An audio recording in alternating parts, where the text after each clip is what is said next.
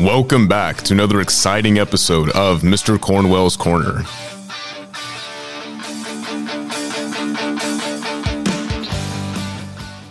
All right, welcome back to another exciting episode of Mr. Cornwell's Corner. On today's show, we're going to be discussing the impeachment of Bill Clinton. And I will be joined by Ezra Thompson, one of my students, shortly. But before we get into that, let me give you a little background on the 42nd President of the United States, Bill Clinton. Bill Clinton is the only president from the state of Arkansas. He went to Georgetown Law School, and while he kind of plays the part of a kind of a bumpkin from the Ozarks politically, he's a very sharp person. He won a Rhodes Scholar to Oxford University, which is very prestigious. Once he gets back to Arkansas, he begins his political career, and he becomes governor of Arkansas. And then in 1992, he's running for president of the United States as a Democrat against the incumbent Republican, George H.W. Bush. And Bill Clinton defeats Bush in 92.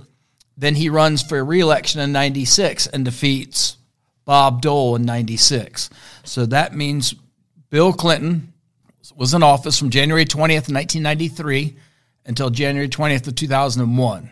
So for most of the 1990s, Bill Clinton was president of the United States. Now, what today's podcast is about, and what he's probably most famous for, is Bill Clinton is only the second president ever to be impeached.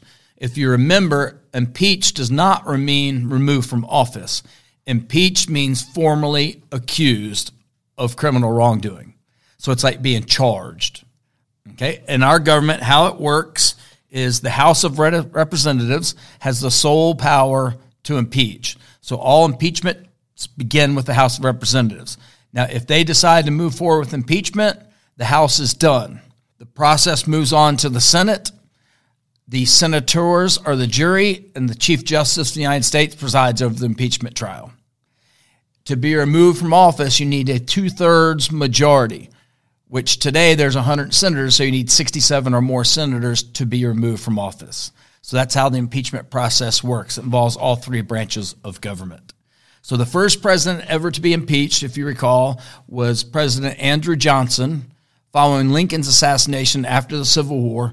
And Johnson was basically impeached for major differences when it came to Reconstruction. He was a Southern Democrat, and a lot of the Northern Republicans viewed him as an obstacle and kind of in the way, and they impeached him to get him out of office so that, therefore, they could proceed with Reconstruction as they saw fit. But if you recall, Johnson was impeached in 1868, but he missed being removed from office by a grand total of 1 vote. Bill Clinton, 130 years later, becomes the second president to ever face impeachment. The rest of this podcast, that's kind of where we'll look at the details of his impeachment trial. But before we get into that, another thing Clinton was famous for was he always went on jogs and runs and tried to stay in shape, but everybody knew Bill Clinton had a fondness for fast food. So enjoy this little clip from Saturday Night Live making fun of Bill Clinton in 1992. We'll be right back. All right, that's a quarter pounder with cheese, 2 fries, and a Coke.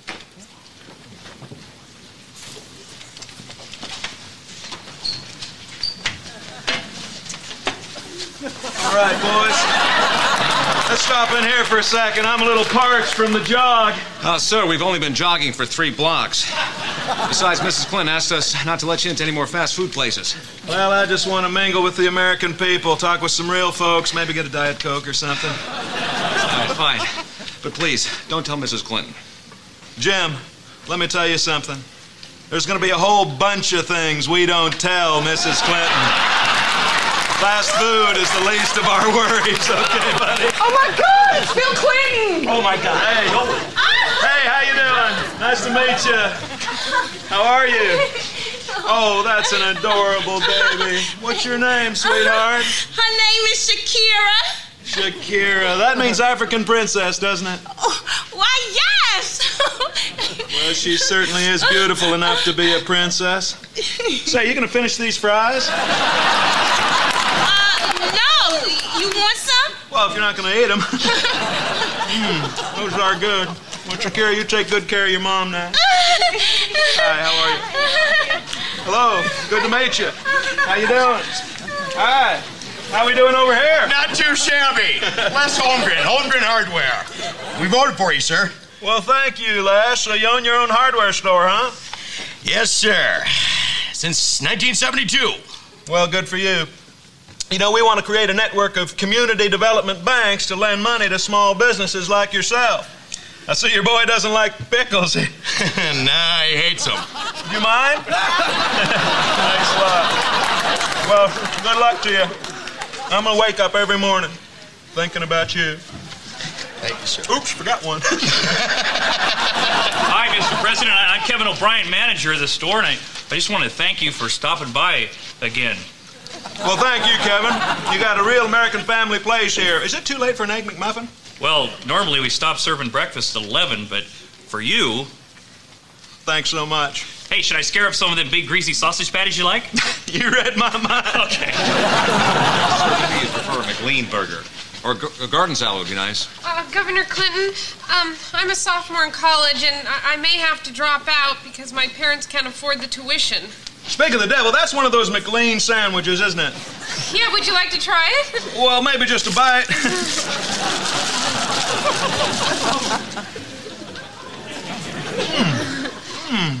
That's not bad. Well, you know, my National Service Trust Fund would allow every student like yourself to... You mind if I wash it down?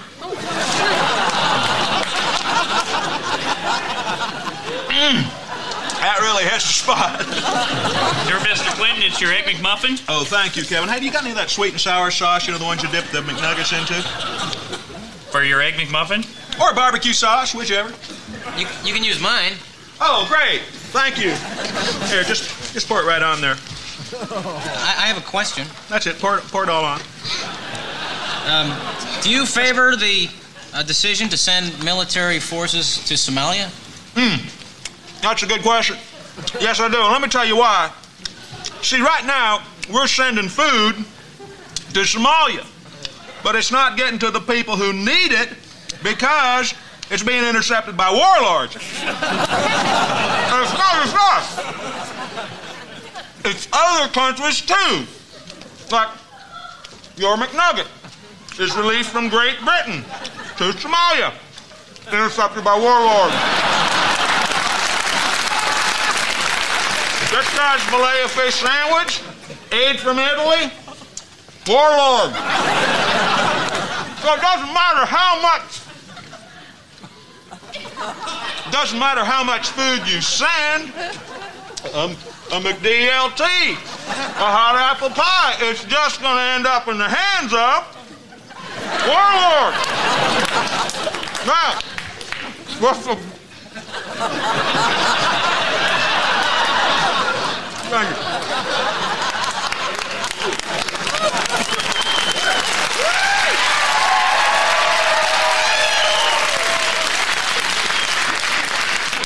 Now, with the broad-based international military force, we can make sure that this McRib sandwich gets to the people who need it. See? Can I get a Coke? Sure. Sir, I think we should probably continue your jog. We've only gone about 1/8 of a mile. All right. You guys up for a real run? Yes, sir. Yes, sir. Race you to the Pizza Hut! All right, welcome back. My name is Ezra Thompson. You might have heard me before. You just heard a McDonald's commercial, and that's relevant because Bill Clinton actually loved fast food. I'll come back to him later. He'll have some heart problems, but until then, we have some more drama, and that involves Clinton's impeachment. Bill Clinton, you know a little bit about him now. He was the second president to ever be impeached, and he was charged based on the accusations of improper use of money from a real estate deal known as Whitewater. Boring part. It's not anything to the good stuff. Nothing to get into. But the real stuff is the allegations of lying under oath. He had an improper relationship with a White House intern.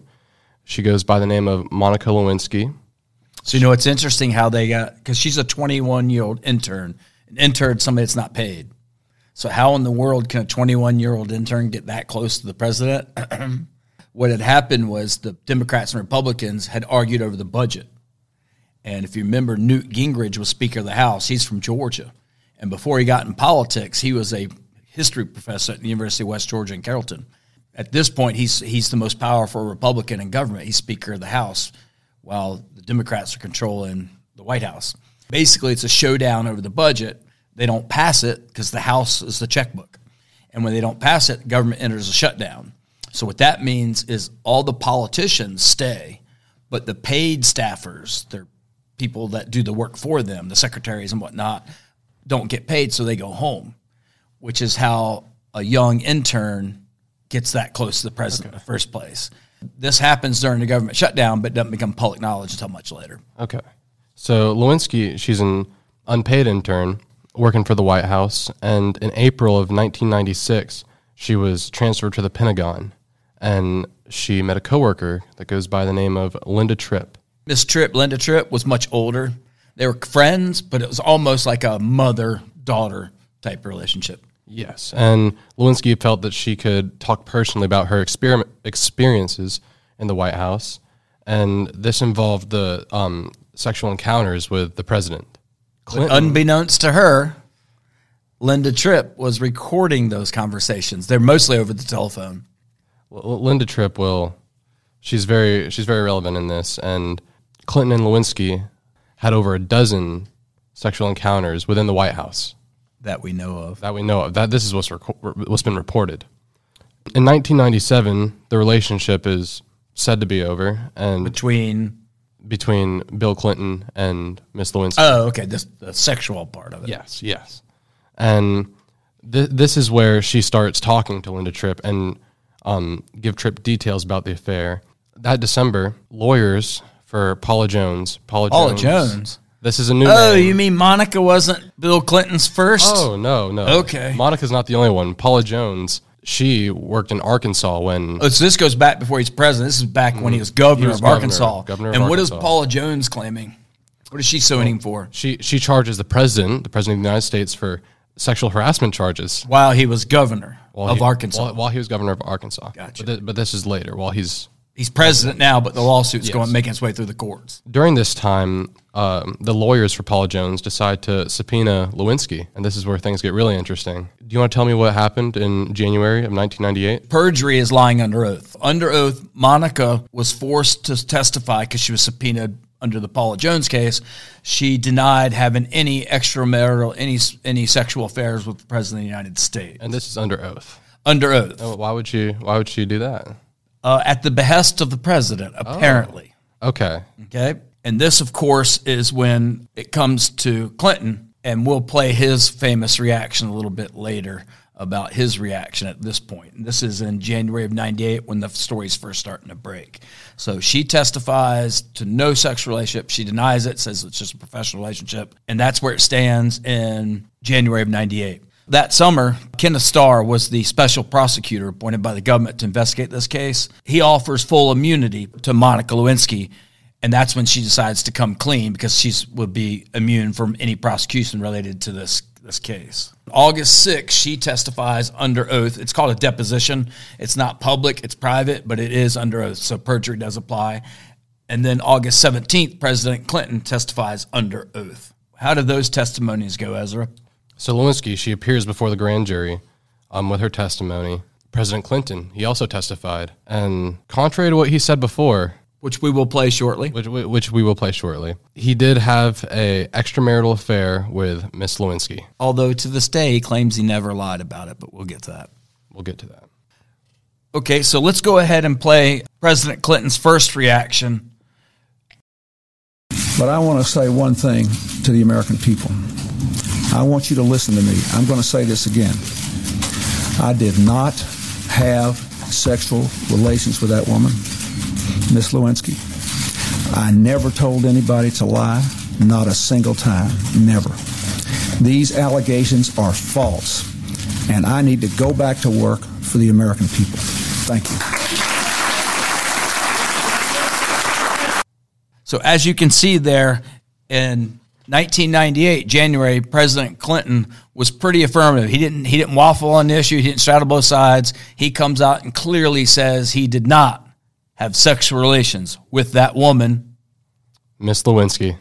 Exactly. So that was in 98. Now let's hear what he has to say after his deposition in August of that same calendar year. Indeed, I did have a relationship with Miss Lewinsky that was not appropriate. In fact, it was wrong. It constituted a critical lapse in judgment and a personal failure on my part for which I am solely and completely responsible.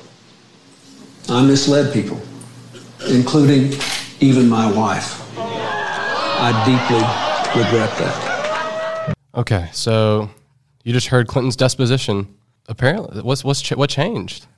Let's see, about 7 months of time had changed. But he claims to not have lied. He never have lied. You know how he claims that? It's his own definition of a sexual relationship. According to William Jefferson Clinton, the 42nd president of the United States, he says he never lied because he said he did not have sexual relations with that woman, Miss Lewinsky. Later, he admits to inappropriate relationship, but according to the 42nd president of the United States, sexual relations is intercourse, and since they never had intercourse, they only engaged in oral sex. Technically, he never lied. Pin drop. He has his own definition. Got to give him props for that. Well, did I mention he's a pretty good politician? Slick Willie. Yep. That might get him out of trouble with the public's eye, but if I don't know about you, if that was me, I might have some problems with Mrs. Cornwell when I get home. Oh, I'm sure he slept on the couch for the rest of his term. Probably still sleeping there. Probably still there. Okay, Ezra, let's leave it right there for right now. Let's go ahead and take another short break. On this short commercial break, this is President or candidate Bill Clinton. He's running for president against George Bush in 1992, and he very famously went on the Arsenio Hall show and played the saxophone while dressed in a suit and tie wearing black sunglasses. So enjoy this clip from the Arsenio Hall show of Bill Clinton playing Heartbreak Hotel. We'll be right back.